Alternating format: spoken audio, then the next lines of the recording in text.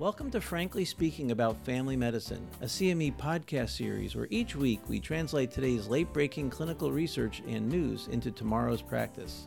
I'm Frank Domino, professor in the Department of Family Medicine and Community Health at the University of Massachusetts Medical School and editor-in-chief of the 5-Minute Clinical Consult series. Be sure to visit primed.com/podcast after the discussion for more information about today's article and to claim CME CE credit. Mary Jane is a 26-year-old graduate student who comes in today for follow-up on her migraines. In reviewing her medications, you ask about substance use, and she indicates that she avoids alcohol and caffeine, but that she smokes marijuana from time to time. She says it helps her relax due to the stress of grad school, and she's had fewer migraines since she started using it on a regular basis. During today's visit, she also notes that she happens to be about 6 weeks pregnant.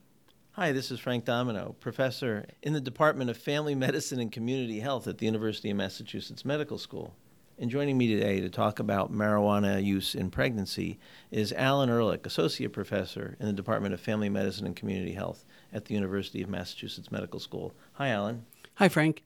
Mary Jane, huh? Well, so she's got migraines, and her marijuana use seems to be causing her some benefit there. But I'm worried. She's pregnant. How common is it for pregnant women to be using marijuana? Well, it shouldn't come as any great surprise that it's becoming more common.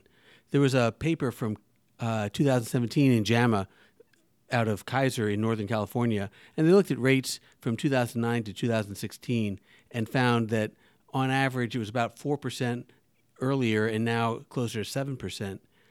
In Colorado, they've looked at rates of usage, and it's been in the 5 to 6% range. And as shouldn't surprise anybody, the rates are typically higher for adolescents than older women.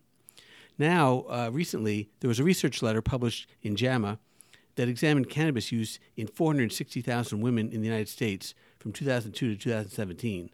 And as with the other data, it showed that the rates have been increasing over time, again from about 3.5% up to about 7%. They looked at the rates for usage in the past month, and typically those rates decline over the course of the pregnancy. They found that the usage was about 3.5% early on in the time frame around 2002, and then it rose to about 7%. So it's consistent with some of that other data.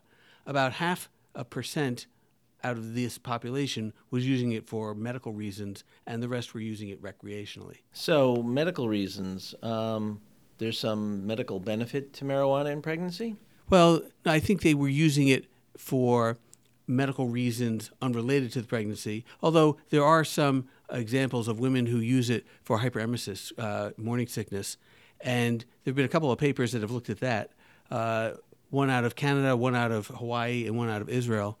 And what they found was that women who use it for hyperemesis generally find it effective or very effective, and that the worse the hyperemesis, the more likely you are to use cannabis to help control it. Wow.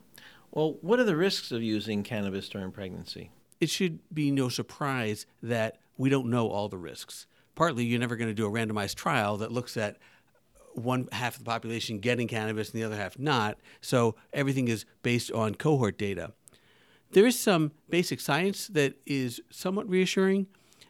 We know that THC can cross the placenta, but its active metabolite generally does not. And it appears that the placenta offers some protection of the fetus from cannabis, at least in some animal models. On the other hand, because cannabis accumulates in fat tissues and can be found in the body for easily up to 30 days afterwards in chronic users, there may be prolonged fetal exposure even when someone stops consuming cannabis.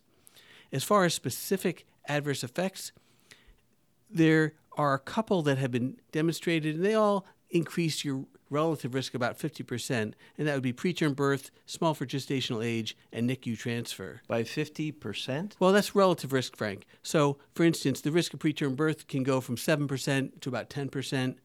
For small for gestational age, it goes from about 4% to 6%, and NICU transfers, at least in one population, went from about 14% to 19%. This was based on some data out of Canada. They looked at over 600,000 pregnant women, so a very large population cohort there. Well, it certainly sounds like there are some associated risks. I can appreciate the benefit, although I understand that too much marijuana use can lead to hyperemesis as well. So I think it's a unique finding that it lowers hyperemesis in pregnancy, but could induce a cyclic vomiting syndrome in others. Yeah, that is true. And sometimes hyperemesis can be a misdiagnosis for women who actually have the cannabis hyperemesis syndrome. There are a couple other concerns related to use of cannabis in pregnancy.